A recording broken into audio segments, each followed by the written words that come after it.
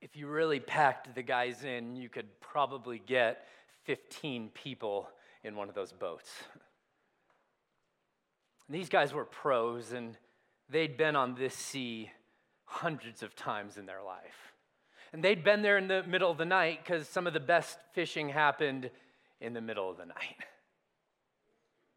And as they started to go across that 13-mile journey from one end of the shore to the other in the Sea of Galilee, a huge storm just came out of nowhere and started buffeting against their boat. I mean, you can imagine wind and waves and water rushing to your face, but you couldn't see anything anyway since it was pitch dark, 3 a.m. by this point in time.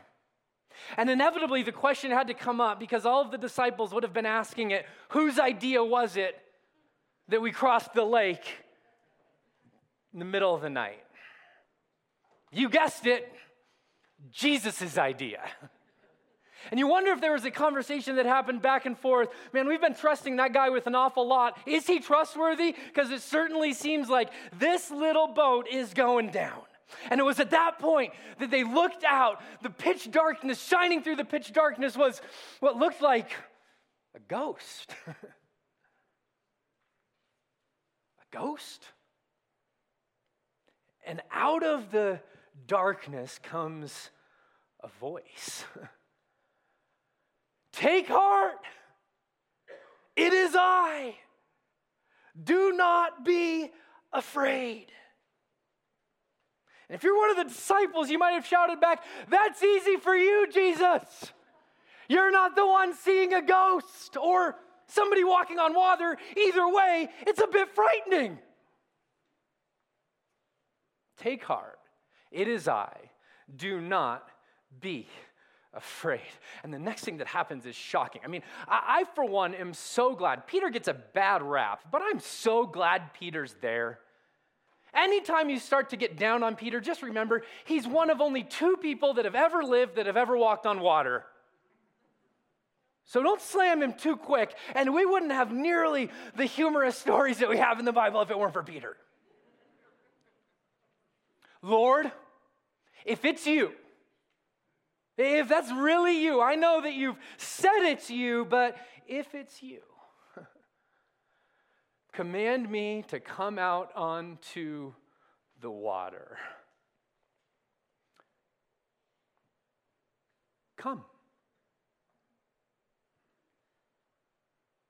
Come. Not, Peter, I want to assure you, this is Jesus of Nazareth, Messiah, the long-awaited King of Israel. Here's my ID. Here's my driver's license. Let me give you just a few things that only you could know that I'm about, Peter. I want to assure you it's me. None of that. Just come. And I can imagine Peter getting up onto the edge of this little 15-person fishing boat. Pitch dark, wind, waves, getting ready to step out of the perfectly good boat that seems to be holding up even in the midst of the storm into the middle of the sea.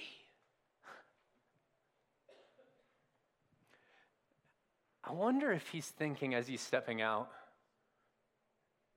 how sure am I? Sounds like your voice, but I'm not so sure. We rush to the end of the story. We know the end of the story, but think of the questions running through Peter's mind as he's stepping out of a perfectly good fishing boat in the middle of the night into the middle of a sea that's raging. Jesus, is that you? Is it really you, or did we eat bad pita? Right? Did I really hear your voice, or is it just my voice? Or maybe it is a ghost. I don't know. Nobody else in the boat seems to be jumping out, just Peter. And I think this story speaks to our modern predicament, because I think there's two questions Peter has to wrestle with. There's two questions that we have to wrestle with. Number one, in light of my current life, my situations, the challenges, the opportunities in front of me, what is God saying to me? And secondly, how do I know it's God and not just bad pizza? Or how do I know it's God and not just me? See, discerning God's will is grounded in hearing God's voice. So if you've been coming over the last few weeks and you've been engaged in this message series we're doing called Life is Amazing, you know that we started out by saying that we hear God's voice only through surrender. We hear God's voice when we hear God's wisdom. We hear God's voice through the inner confirmation, the Spirit's work in our life. We hear God's voice through opened and closed doors and through circumstances and through God's provision. And today I want to talk about the question that's probably in most of your minds. Okay, yeah. All that stuff is really, really good, Ryan, but how can I know for sure if God is actually speaking? Or if I'm just hearing my own thoughts and my own voice, or somebody else's voice, or maybe I just ate something that didn't agree with me and I'm hearing voices. How do I know? How do I know if it's God's voice or if it's mine? There's this man named John. He walked up to Mother Teresa one time and she was praying for people. And he said, Mother Teresa, will you pray for me? She said, I'd love to pray for you. What do you want me to pray for? And he says, I would like you to pray for clarity. And she says, no. And he responded, well, Mother Teresa, you've had clarity your whole life. I mean, look at the way that you followed God and the way that you've served God and the way that you've loved God. And Mother Teresa responded and she said this, I have never in my whole life had clarity. What I have always had is trust. So I will pray that you have trust. And so what I don't want to do is make it seem like at the onset of our time together today that I'm going to give you the surefire way to always know that you have heard from God beyond a shadow of a doubt.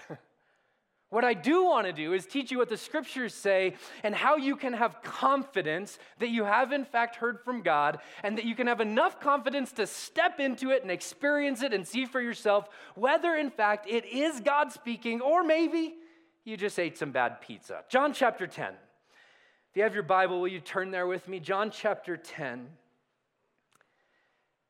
And Jesus is going to teach his disciples and those listening in how they can hear God's voice and have confidence that it's him. Verse 1. Truly, truly, I say to you, says Jesus, he who does not enter the sheepfold by the door, but climbs in by another way, that man is a thief and a robber. So he's saying, like if you hear the voice of Jesus, it's got to come in the way that the Father said it would come. He's pointing to himself. Verse 2. He who enters by the door is the shepherd of the sheep. To him the gatekeeper opens. The sheep hear his voice, and he calls his own sheep by name, and he leads them out. He's brought them out all his own. He goes before them, and the sheep follow him, for they know his voice. A stranger they will not follow, but they will flee from him, for they do not know the voice of strangers. This figure of speech Jesus used with them, but they did not understand what he was saying to them. Jesus makes a few important statements in these few verses. Number one, God is speaking. Number two, we can learn how to hear. It's not a given, but we can learn how to hear. See, the enemy would love to undermine either one or both of those statements, either that God is in fact speaking, or two, that you and I can learn how to hear. But here's the truth of the matter that Jesus wants to draw out. God is speaking, and we should expect to hear. We should expect to hear. We live in a God-bathed world. In Acts chapter 17, Paul is teaching the philosophical elites of his day in the Areopagus, and listen to what he says to them. He says, "And he, God, made from one man every nation of mankind to live on the face of the earth, having determined the allotted periods and the boundaries of their dwelling place." So God decided where you would be born. God decided what family you would be born into, what time period you would be born. And you go, okay, why would God have such a unique hand in all of those things? And Paul goes, just wait, I'll tell you. That they should, say it with me, church, seek God. It's not in yellow, sorry.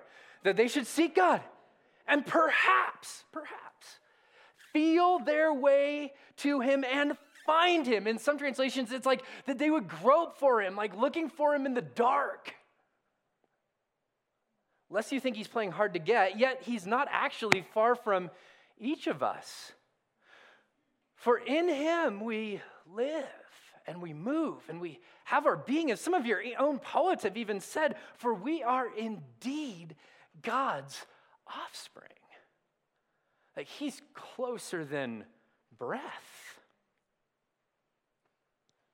Take that in for a moment.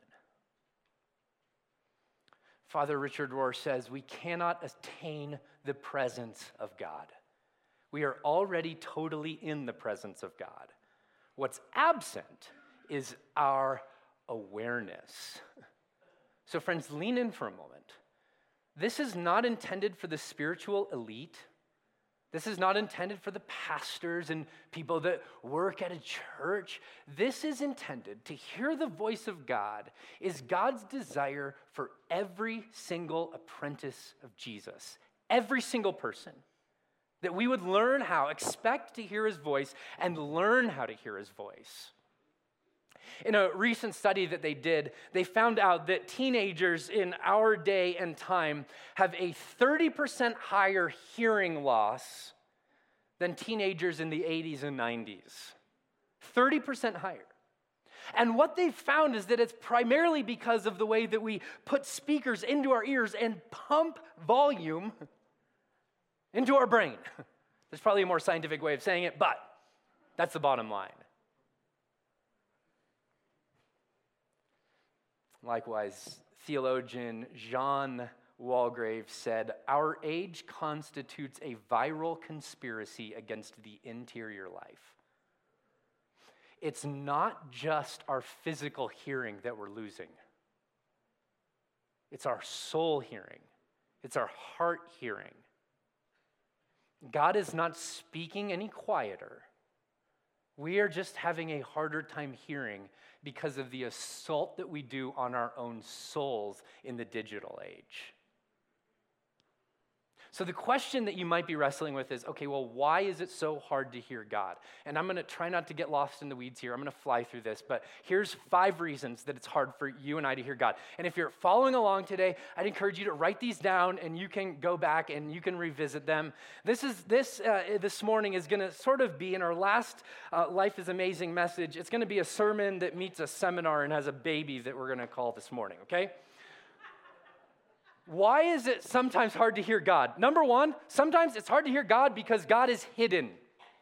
Intentionally so. We read this in the scriptures that there are moments where God pulls back. He's not absent, and he's not playing hard to get. But there are things that he will teach us through absence that he cannot teach us through presence. And so for moments and maybe seasons in our life, it will feel like God is silent. God may even be silent in order to refine our faith and teach us in the depth of our soul something that he could not teach us through his presence. Second, God is often silent. I hope you don't take this the wrong way, because we are narcissistic. And so it's not that God is silent, actually. It's that we have a hard time hearing him because we come to him with our agenda. God, here's all the things I need fixed. God, here's all the things that are broken. And hear me, God genuinely does want to hear those things, but when we stand before God preoccupied with self, we see very little of what's actually there. So if all I see is me and my need, I miss out on the vast landscape of all that God might want to do. See, even our searching of God's will is often motivated by ego and self-interest. So let's just call it what it is. Third, pragmatism. Friends, this is the air that we breathe. If it works, it's good. If it doesn't work, it's not good. If it works, it's worth our time. If it doesn't work, it's not worth our time. Here's the problem with that when it comes to relationship with God. Very rarely is there a direct correlation of ROI between time spent with God and something that's yielded out on the other end. And so many of us have given up on trying to hear God's voice because it hasn't produced what we hoped it would produce. In our pragmatic age, we've gone, I'm out. I'm out. Thomas Merton was once asked, what's the greatest spiritual disease? His answer, efficiency. Dallas Willard said, our failure to hear his voice when we want to is due to the fact that we do not in generally want to hear it. That we want it only when we think we need it. Fourth, hurry. As one theologian said, and they're all running together in my mind right now, so I apologize. As one theologian said, we have a hard time hearing God, not so much because of our badness, but because of our busyness. Oh, man. The other night, we had this family night, and we were watching Survivor as a family to the glory of God. And I had been over at the seminary Monday and Tuesday and preaching and teaching over there. And so I was in like work mode during family night. And I'm sitting on the couch and I'm sort of watching out of one eye, but mostly I'm just working, trying to figure out what the heck I'm going to say this morning. Okay, so I am on the couch sort of cranking away, and Kelly and I go and we put the kids down and we get back down onto the couch. I pop my laptop right back up and start working again. And I glance over at Kelly and I get that look from that only a wife can give to a husband. Like, you're in trouble. And I'm like, what's up? And she says, nothing, which you know doesn't mean nothing, right? And so I don't know if I closed my laptop or I at least looked over it and I said, what's going on? And she said, you're like in a totally different world. Like you missed time with us. And I wonder how many times, if we were to just glance at God, he'd give us that look, like, seriously? Like that's more important than me? And hurry can cause us to miss some of the most beautiful things in our life. So catch this with me, friends. And I'm a pastor, I'm prone to hyperbole, but I do think that we are in the most busy and frazzled generation that has ever existed. Or at least one of them. We are busier than ever, and lean in for a moment, we are more bored than we've ever been. We are more busy and more bored than we have ever been. We are going, and we have this sneaking suspicion in our souls like we are not doing nearly enough. Something in us is broken. It's broken. And finally, sin. In the same way that an argument with a friend or a spouse can cause you to just sort of miss each other. Have you ever had those seasons where you're just going, man, we're just missing each other? Or maybe you're in a fight and it's just hard to hear each other. When we live in willful defiance against the way and shalom of God, catch this, it's hard for us to hear from God. Like if we don't want his will and we don't want his way, we shouldn't expect to hear his voice. As Teresa Avila said, the interior castle of our souls is under attack. So yeah, we should expect to hear God, but we should also admit that there are some challenges in front of us, yes? Okay, maybe 2 of you, wonderful. The others are distracted. That's okay. It's okay. So the question becomes, how do we learn to hear his voice? Verse 3. To him the gatekeeper opens. The sheep, say this with me, friends, hear his voice, and he calls his own sheep by name, and he leads them out. Kenneth Bailey, the great New Testament scholar and teacher in Lebanon for 4 decades, says that there's this picture that Jesus is painting that's lost on us city folk. See, when a shepherd would lead his flock of sheep to a watering hole, typically there would be 6 or 7 flocks at that same watering hole because water was scarce in the desert. I know that's hard to believe. And so they would gather around these watering holes, and he started to ask questions about, well, how do the shepherds know which sheep are theirs, and how do you keep the sheep separate? And somebody said to him, you don't need to keep the sheep separate. All the shepherd has to do is step back from the flocks at the watering hole, play his little flute or do his shepherd call, and his sheep know his voice. They follow. It's rightfully pointed out that sheep are some of the dumbest animals to live on the face of the planet, but they've got one thing going for them. They know their shepherd's voice, and you can learn your shepherd's voice also. You can learn how to listen. Question, did the sheep always know this shepherd's voice? No. Bailey tells a story in his book, The Good Shepherd, about a sheep that was transferred from one shepherd to another. And it took him about 3 weeks, the sheep, of being anxious. Every time the shepherd called, this sheep's 4 legs would just shake until he finally, about 3 weeks in, started to recognize, okay, that's my shepherd's call. That's what my shepherd's voice sounds like. We assume incorrectly that if God were to speak to us, we would know what his voice sounded like. We wouldn't, unless we've learned it. We wouldn't. In the same way, you can read the story, 1 Samuel chapter 3. Samuel's a kid in the tabernacle, and Eli is the old priest at this point in time. And Samuel starts having these dreams, wake him up in the middle of the night. And he starts going to Eli saying, hey, did you call me? Like, what's the deal?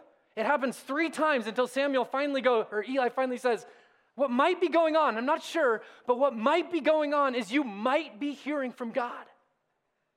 He didn't know it was God's voice. He had to learn how to be attentive to the voice of God. And we've got to learn the same thing. So how does God speak? I'm really glad that you asked that question. I want to draw out 3 primary ways that God speaks. And these all come from the scriptures. Here's the way God speaks. 1, God speaks within. Within. This might be through a prompting from the Spirit. I got one story in this series from a friend, Matt, and he said, I was praying about what God would have me do in response to Family Promise, the one that we hosted last time. And he said, I just got this sense that God said, bake a loaf of bread. So we did. Baked a loaf of bread. And God, what do you want me to do with this bread? I just want you to give it to Lydia, who runs Family Promise. Okay. God, I'll give it to Lydia. And one of his points was, man, like, we can talk about God's will being moving across the country.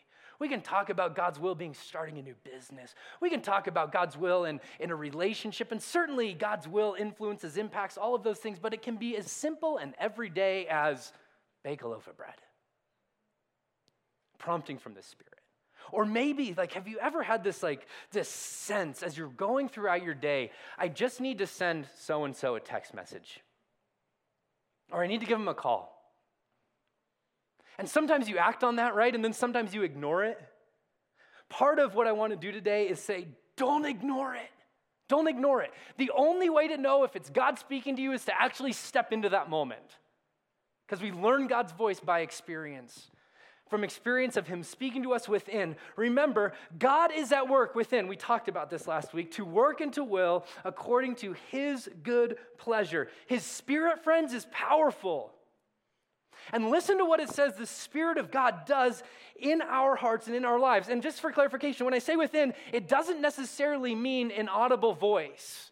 It can be an impression. It could be a hunch. It could be, God, I think this is what you're doing. I'm going to step into it. Here's what the Spirit does. The Spirit teaches. The Spirit counsels. The Spirit gives words when we don't have them. The Spirit brings things to remembrance, and he convicts. And most of these things probably happen in inaudible ways, but certainly very real ways. Don't diminish real to audible, please. Please. Second, how does God speak? So there's a prompting from the Spirit within. Second, from without. There's three primary ways that God speaks from outside of within.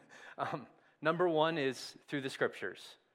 And the other two are way, way, way down the list, okay? So please hear me. The number one way God speaks to us that's not just from his Spirit that lives inside of our lives is through the Scriptures. But also, he speaks through creation. We started our call to worship with Psalm 19. The heavens declare the glory of God. The skies proclaim the works of his hands. Day after day, they pour forth speech. Night after night, they display knowledge. There's no language on earth where he is not understood. Yeah, so creation. And then through other people, right? So you might be here at church and somebody has a prophetic word for you. Wonderful. Or somebody just has a word of encouragement for you.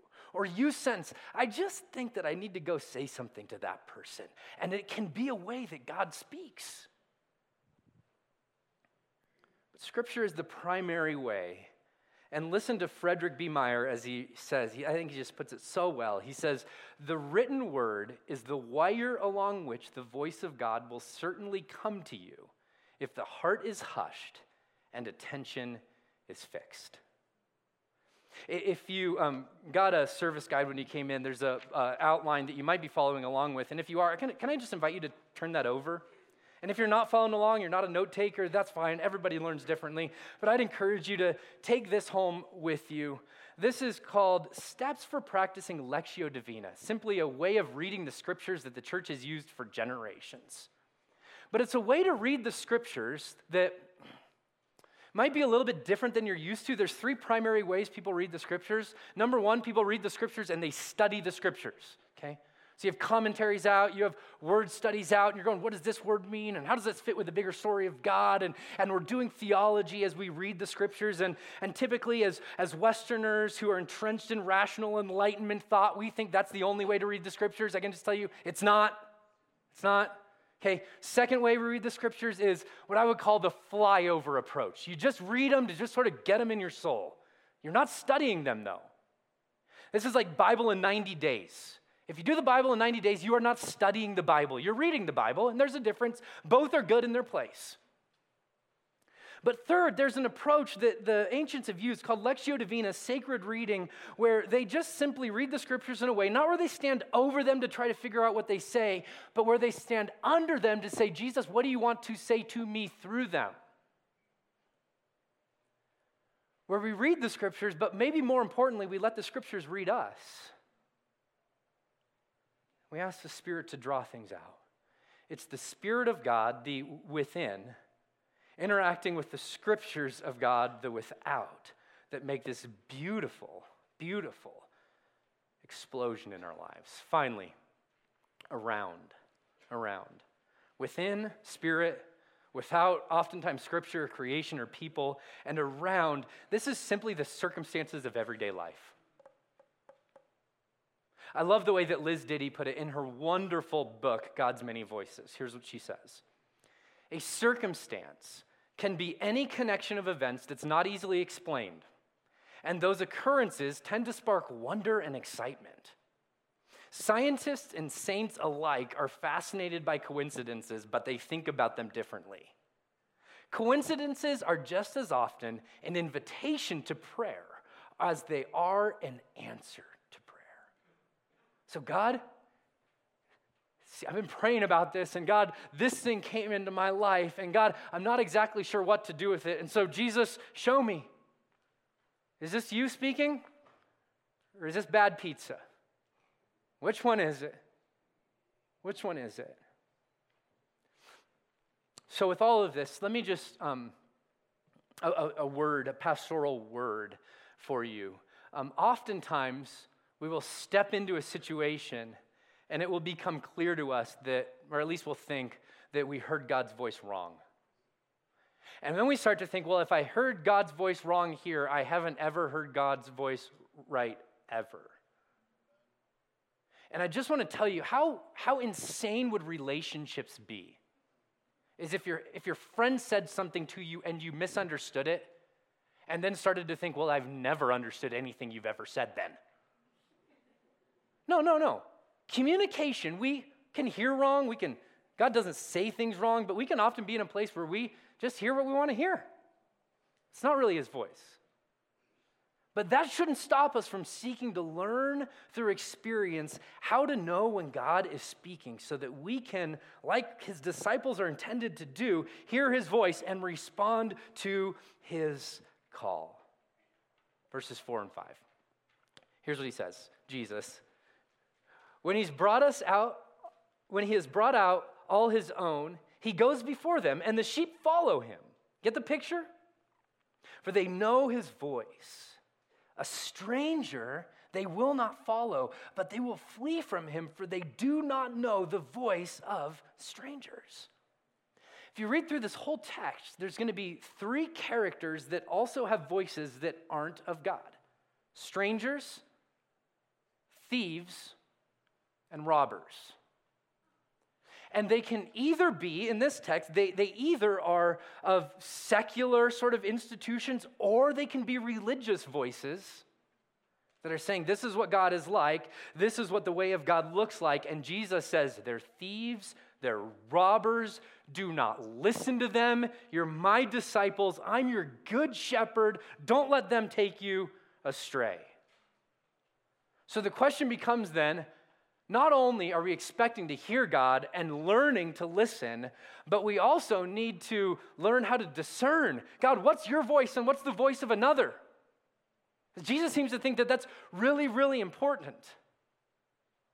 And early followers of Christ, they had what they called this approach to the spiritual life that they referred to as the discernment of spirits.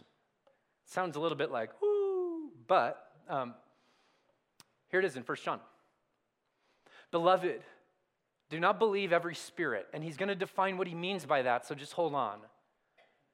But test the spirits to see whether they are from God. For many false prophets, so here's what he's saying, that this spirit, the testing of spirits is actually the voice of false prophets have gone out into the world. By this you know the Spirit of God. So how do we know? How do we know if something's the voice of God or just bad pizza or bad theology or a thief or a robber or a stranger? Every spirit that confesses that Jesus Christ has come in the flesh is from God. What does the voice do with Jesus? What does the prompting do with Jesus? What does the hunch do with Jesus? It's interesting, when they train federal agents to try to detect counterfeit money, they actually don't show them counterfeit money.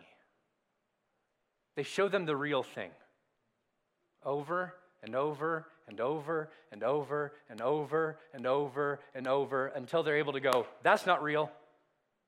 Not because I've seen a bunch of fake money, but because I know what the real thing looks like. So what does the real thing look like? What is the real voice? Well, the real voice of Jesus, please stand up, okay? Let me show you. There's 3 things. I'd encourage you to write them down. Matthew chapter 7, verse 28, 29. When Jesus had finished saying these things, the crowds were astonished at his teaching, for he was teaching them as one who had what? Authority, not as their scribes. There's a certain, you might write down the word quality. There's a certain weightiness to the voice of God. That when God speaks to us, there's just something about it that carries a different type of weight than other voices or our own thoughts. Here's the way that E. Stanley Jones puts it. He says, perhaps the rough distinction is this.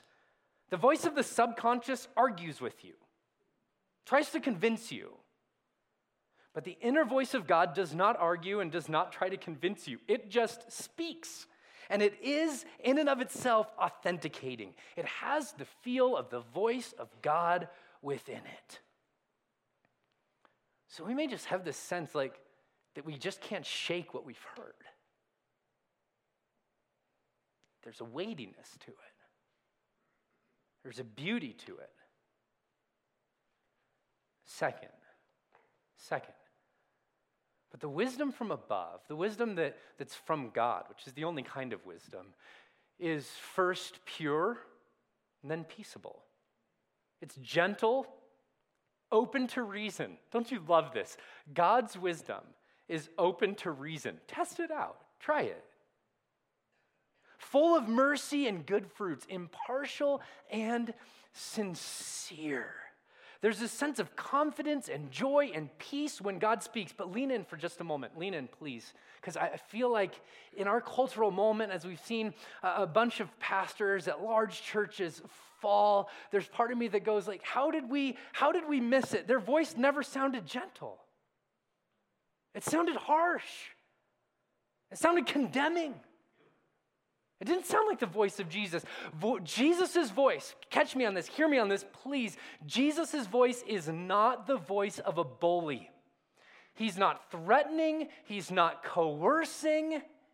Even when he draws out something in your life that he's inviting you to change, it's not, okay, I'm just going to preach for a moment. When the Spirit speaks to us, the Spirit does not condemn. That's the voice of the enemy. When the Spirit speaks to us about something that's off in our life, it's a voice of conviction, and it carries with it an invitation. Here's where you're going wrong. Here's where you're going off. Repent. Change your mind. Change your life. Believe the kingdom of God is at hand, and you can enter into it any moment you want to. But it's not, you better. It's not the voice of fear. It's not the voice of coercion. Even when we talk about repentance, there's a type of godly grief that produces repentance and leads to salvation or healing. And there's also this worldly grief, the voice of the enemy, that just leads you to this cul-de-sac of guilt and shame and death. Hear me, God's voice is not the voice of a bully. God's not going to crowbar you into doing something that you don't want to do. He's the good shepherd. He's just going to stand in front of you and go, there's a better way. You want that way? I'd love to lead you to that way. I mean, just read the rest of the text. This is number 3. I'm the good shepherd. The good shepherd lays down his life for the sheep. When the wolves come, the good shepherd doesn't flee. The good shepherd sacrifices. The good shepherd loves. The good shepherd, lean in, knows your name. Doesn't call you hey guy or hey gal or pal. It's Ryan. I've got a word for you. So there's this content. There's a content that God's word carries with it, God's voice carries with it. So quality, there's a spirit of gentleness, and then there's a content. God's voice always sounds like Jesus, leading us to abundant life. The thief comes to steal, kill, and destroy, but the enemy comes to steal, kill, and destroy, but Jesus, the good shepherd, comes that you may have life and have it abundantly. That's his desire for you. In summary, Jesus' voice sounds like weighty, wise, beautiful, gentle love. It doesn't sound bullish. It doesn't come at you from a place of fear or shame or worldly guilt just to make you feel bad instead of leading you to life. And if it doesn't align with the way and the words of Jesus, it's not the voice of God. It's a little bit of a litmus test for you. So you may be going, all right, Paulson, well, it's wonderful. What do we do with that? Really glad you asked. Here's 3 things. Okay. Stop. And I know based on schedule, that's harder for some than others, but I think A.J. Sherrill says it really, really well in his book, Quiet. He says, stillness is the forgotten teacher within a society of perpetual movement. Like one of the things that you can do in revolt against a cultural moment that says more, is just stop and embrace silence, embrace solitude, carve out times to read scripture, not with agenda, but just to hear the voice of God, practice Sabbath. Maybe it means just going for a walk by yourself or with your family or with some friends and just talking to Jesus as you talk to each other. Stop. Second, receive. Receive. If you want to till the soil of your soul to hear from God, can I invite you to embrace a posture of gratitude? God has been ridiculously generous to you. And you can go, well, yeah, but here's all the things that have happened in my life. I get it, but just for one moment, just do this, okay?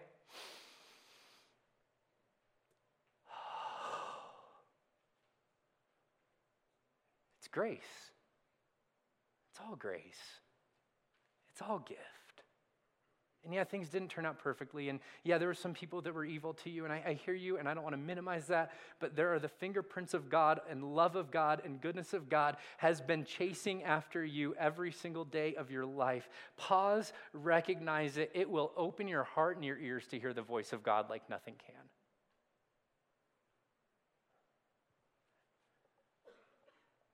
And then finally, go. Stop, receive, go. All throughout this text, we see Jesus saying, my sheep hear my voice, and then they follow me. They don't just hear me and go, well, Jesus, wonderful, great, awesome, so glad you're speaking. No, they follow him. They follow him even when it's a dark night, waves are beating against the boat, rain is coming down, Peter's on the edge of the boat, and he hears this one word, come. And Peter goes, here goes nothing. I don't know if it's his voice, but there's only one way I'll know. Yep, that was him. As we end our series, Life is Amazing, I just want to carve out a few moments for you. And for me, to just say, God, we don't want to hear a message about hearing from you. We actually want to just posture our souls to hear from you. So I'd invite you to put your stuff away, and I'm going to lead us through a Lectio Divina, listening God-esque type of experience here, just for a few minutes. Don't look at your watch. I know Aaron went a little long. I just want to give you a gift, okay? A gift of just being quiet, being still. And let's just say, Jesus, we expect that you're speaking. And we want to learn to hear. Would you help us identify your voice and the voice of the others, please? Amen. I invite you to just tune your heart to listen to the words from the scripture and ask that God would speak. But the boat by this time was a long way from the land.